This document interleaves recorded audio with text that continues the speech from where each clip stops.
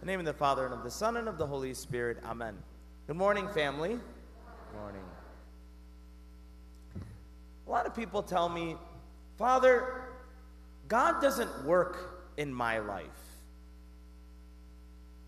Father, I don't see God's grace moving. I don't see God doing any change in my life.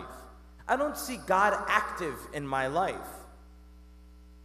Today, the gospel shows us the quite opposite. Jesus gives us this image of agriculture, and he gives us image of the sower, who is actually him, and the seed, which is his word, which is his grace, and how he is constantly throwing the seed. He's always constantly working, contrary to what we might think, but how you and I don't always listen or don't always accept. So God is always working. Grace is always being planted in our hearts. It's up to us what we're doing with it. It's up to us if we are really actually making room for the grace of God to work in our lives. He gives three different examples of three different types of soil. And he says that these three different types of soils symbolize three different types of people. Now, this is really actually what's cool, is that this is God's perspective. This is what God sees in us. He says he sees us classified in three different types of groups. Now, these three different types of people are the people that do not hear the word of God for three different reasons. Many different reasons, but classified in these three different reasons. The very first one is the soil, the mud, the thick mud. He says that these people are like those who hear the word of God. They hear it. Like right now you're hearing my Qaraj voice, because I know it's Qaraj, okay? You're hearing my voice, but you don't understand necessarily the word of God. You don't understand what you read. A lot of people tell me, Father, I really try to read the Bible, but I just don't understand it. Now, the devil will use this weakness. He will use our ignorance against us. One time, I was at a funeral, or I was doing the funeral mass, and always at funeral masses, I always announce just before communion that if you are not Catholic, we welcome you here, but we ask you please not to receive Holy Communion, which is a teaching of our faith. And then I'll always say, to our Catholics today, who maybe haven't practiced their faith, they haven't been to Mass, they haven't been to confession, we also encourage you as well to place your hands over your chest and not to receive communion until you've been to confession. That's scripture. That's in 1 Corinthians, St. Paul's letter to Corinthians, chapter 10 and 11. So after Mass, a woman comes up to me and she says, Father, how dare you? I said, I'm sorry. How dare you? Who do you think you are to tell me not to receive communion? Okay, all right. So have you read 1 Corinthians chapter 10? Where St. Paul says not to receive communion in an unworthy manner, otherwise you bring judgment against yourself. So all I'm doing right now is I didn't tell you not to receive communion. I gave us a teaching from Scripture and from the Catechism of the Catholic Church. These are not my words. These are the words of Jesus. These are the words of God. And she just went off. And she left the church angry. She fell away. She couldn't receive it because she didn't even understand it. See how dangerous it is, my brothers and sisters, when we don't understand our faith. The devil will use that against us to make us angry or to make us confused, and then we don't really actually want to continue in our faith. How important it is for us to not make assumptions, but to really, truly, not just hear, but to really listen. How many of us are really listening? Then he gives the example of the rocky ground, and he says that the rocky ground are the people who get really excited about their faith, and they're all into it, and they're praying and they're fasting, but only for a little while. How many of us get really excited about our faith for a little bit, and we're telling ourselves, I'm going to pray a rosary today, and I'm going to read the Bible today, and I'm going to do all this, and we're doing it for a little bit, but the minute temptations and trials and difficulties come, I'm not praying. There's no point. I'll pray later. I don't have time. Jesus says, these are the rocky grounds. We're rocky people. Meaning, like, we're fickle. We're one day this, we're one day that. Is that us? The minute difficulties come, we no longer want to pray. We no longer want to deal with it, right? And really the reason why we give up so easily when difficulties come is because the whole motivation for our prayer at the beginning was really not for God. You know what the motivation was, right? The motivation when we were praying was me. It was all about me when I was praying. It wasn't really about Jesus. Because if it was about Jesus, no matter what comes my way, I'm not going to stop praying because it's about him. And I can't leave him. I can't live without him. How many of us, when we're praying, the motivation is just me? And how Jesus knows what our real motivation is when temptation and trials come. He tests the soil to see how genuine are we, how real are we, and why are we really praying? Why are we really there? Why are we here? The third soil is, he says, the soil that's filled with thorns. Now he gives this and he says that the people, this symbolizes the people who receive the word of God.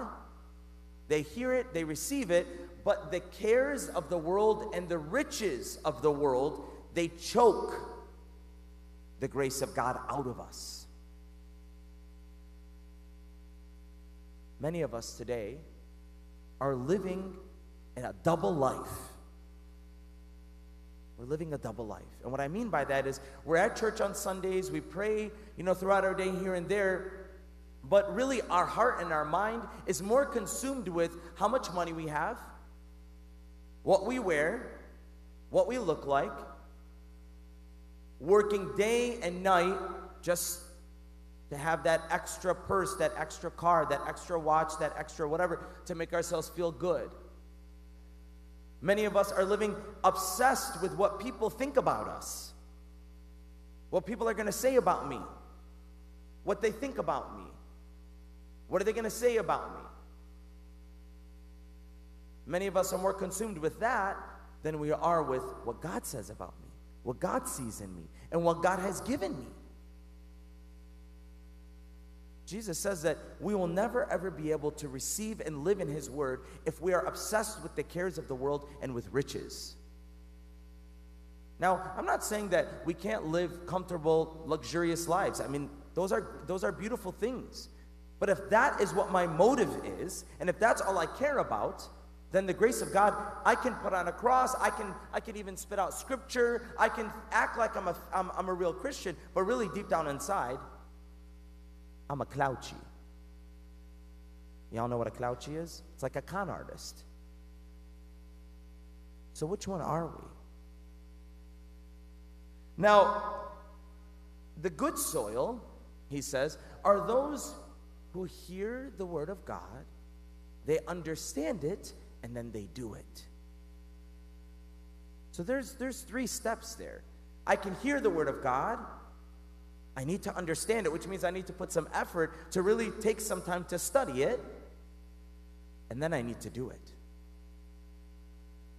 How many of us today are allowing the grace of God to really actually make a change, to really actually work in our hearts? That means that I need to work with him. St. Paul says in the reading today, anybody that's a Christian that is not working, cast him off. Don't have anything to do with him. If he's not praying and working, meaning you have to have action. We can pray, we can say, but we have to have action. Matthew Kelly is a really good Catholic writer. I think he's really good for our time today. And he says that there are 4 traits of a really dynamic Catholic, a person that the Word of God is actually working in and is bearing fruit. That's the good soil. He says the first trait of a real dynamic Catholic, someone who's bearing fruit, is someone who makes prayer a priority in his day. Meaning, every single day he has a specific time to spend with God in his day. It doesn't matter what time it is, but he will not miss a day without being with God, without really having conversation, without talking to him, opening up to him, listening to him. Someone who really actually prays, not just Our Father, Hail Mary, glory be, oh, pray my novena, and then that's it. No, someone who really takes the time. Sit in silence. The second trait of a real Catholic is somebody who studies the faith. Somebody who takes the time to really actually figure out not just what the church teaches, but why she teaches what she teaches. So many of us are confused about what the church teaches, and we don't even actually understand why, and we get angry. So many people are angry at what they think the church is, when it's actually not what the church is. Just pure ignorance. How many of us have taken the time to say, you know what, I don't understand this part of my faith, but you know what, I'm going to do some research. I'm going to go online. I'm going to go on YouTube and put Catholic Church and then put a teaching that I don't understand. And listen, educate ourselves. Knowledge is power, my brothers and sisters. Knowledge is power. When we understand what we believe, it makes all the difference. Our faith comes alive. I can't love someone I don't know and I don't understand. So how many of us today are really studying the faith? You tell me, Father, I don't understand. Okay, fine. There's many times I don't understand. Guess what I do? I go online. I pick up a book. Because I want to know who God is. I'm thirsty. I'm hungry to understand him. Are we hungry and thirsty to understand the Word of God? How many of us actually pick up our Bibles and literally read the scriptures and sit and listen and marinate in his Word? And try to understand it. We have to study. The third trait is someone who wants to evangelize. Someone who has a desire to evangelize about the faith. What I mean by evangelize is not yelling at people for not doing things, right? Like, you should be going to church on Sundays, okay? We're all good at yelling at people around us. That's not what I mean. What I'm talking about is someone who's actually willing and wants to give witness to how much they love God. Not yelling at people for not following the rules. No, I'm talking about people who want to give witness and talk about how much they love God and what God is doing in their life today. The reason why many of us are afraid to talk about our faith like this is because we're around the wrong groups of people. We're sitting at table with the wrong people who do not encourage us to talk about our faith, who make it awkward or weird to talk about Jesus. And to be honest with you, if it's awkward and weird to talk about Jesus, then I don't want to be hanging out with you. That's what we need to be like, my brothers and sisters. We should be attracted to the people who encourage us to talk about our Catholic faith, who make it normal to talk about what Jesus is doing in my life today, who are going to help me see what Jesus is doing in my life today, so that when I meet strangers, I can talk about it boldly. I don't need to be a coward. So many of us are really, really comfortable talking about what we believe in the church, but the minute we go outside, we don't want to talk about it. We're afraid to admit that we believe in traditional marriage, or that we believe in Jesus, that we go to church on Sundays. We're afraid. How many of us are evangelizing today and are bold? We shouldn't care. Who cares what people are going to say about us? Let them call us crazy. The last trait is someone who's generous. The Word of God, when we listen to him, he makes us more selfless. It makes us generous.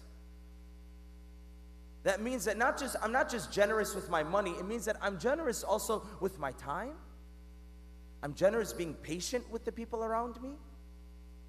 It makes me less focused on myself. The more I come to Him, the more I start turning towards my neighbor and not towards myself.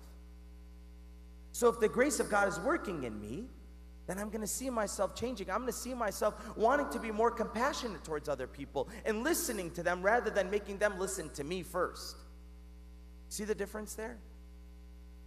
The Word of God has the power to make me generous. It's easy to write a check and throw it in the basket.